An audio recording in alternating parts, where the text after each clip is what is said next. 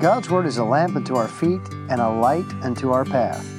This is Will Rice, and First Light is a brief Bible challenge encouraging you to read God's Word, to think about God's Word, and to live it in real life. People are always curious about the future. We all want to know what will happen in the future. We all wish we knew what would happen tomorrow, and we do not. And so imagine the curiosity of the followers of Jesus when Jesus indicated something about the future. Jesus had come out of the temple, and his disciples had said, "Master, see what manner of stones and what buildings are here." This was a magnificent temple, massive stones, beautiful artwork, and so on. Nothing could be closer to eternal in their minds than the temple, for a variety of reasons, not the least of which was how magnificently and permanently it had been constructed.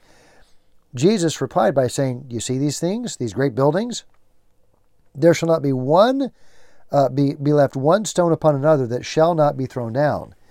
Well, Peter and James and John and Andrew later asked him privately, "Tell us, when shall these things be, and what shall be the sign when all these things shall be fulfilled?" So they're asking about the future. And by the way, they're making an assumption here. They're making an assumption that the destruction of the temple was the end of the world. And to them, it would have been. I mean, it's hard for us as moderns to consider how permanently they would have considered the temple. It would be like considering a world without a Capitol building as an American, or the White House. Now, all those things are more possible, I suppose, than any of us would like to think. But those things have always been around, at least in my memory and in the memory of anyone living. It is an eternal thing in our minds. But there's a difference between things that are temporary, tempo. These all come from speak to the word time. There's a difference between the temporary, there's the permanent, and the eternal. Now look, things we think of as permanent. You think of a permanent marker. So you get a black permanent marker in your shirt, and you think that's permanent. Well, it's permanent, but where will the marker or the shirt be in 1,000 years? And the answer is it's not that permanent. I mean, permanent is a relative term. Sometimes people, a lady will get a permanent hairdo. And does that mean it lasts? She gets it done in 1980 and then it lasts for the next 40 years? No, it's not really permanent in that sense. And if that is permanent, then it is to be distinguished from eternal. So these men are asking Jesus about things in the future. And what Jesus talks about was all future at the time. Now, some of this, at least, is actually past for us. So we know what would be future for the men asking these questions because it's actual history. Josephus, for instance, talks about the destruction of the temple in AD 70. And indeed, it went down exactly as Jesus said it would. And so the only eternal thing in this room, as I speak, is the book on my lap. I'm speaking of the Bible. Jesus says in verse 31, in answering the question, when will these things happen? He says, heaven and earth shall pass away, but my words shall not pass away. So that temple as it was not eternal. You can argue that it was even permanent.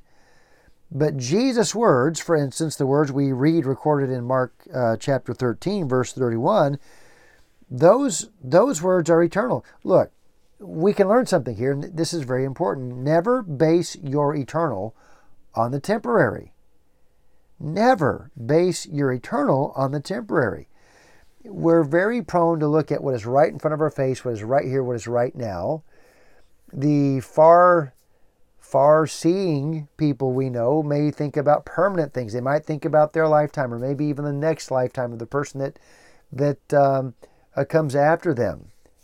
But neither of those things are eternal. And so eternal decisions need to be made upon the Lord's eternal word. Look, your feelings are temporary. Someone says, I just feel like something good's about to happen. Well, that's fine. Other people may feel like something ominous is about to happen. But my feelings are temporary at best. They can be influenced by what's happening inside this body. It can happen by what's happening inside this world. It can be happening. It can be affected by what's happening inside, my head. Feelings are temporary, but Jesus' words are eternal. Circumstances are temporary. Take the Jewish people, for instance, and their lot in 1938, and today, and in Jesus' day. There's always been something going on of consequence with the Jewish people. And so if that's true with them, I would say there are circumstances in your life and mine. I'm not a nation, but they're temporary. Circumstances are temporary, and yet so many times we make eternal decisions based on what is going on around us at the moment. Some people have rejected the Lord Jesus because of what they saw in a particular day or what was happening in their life at the moment. Trends, and for that matter, the majority, are temporary.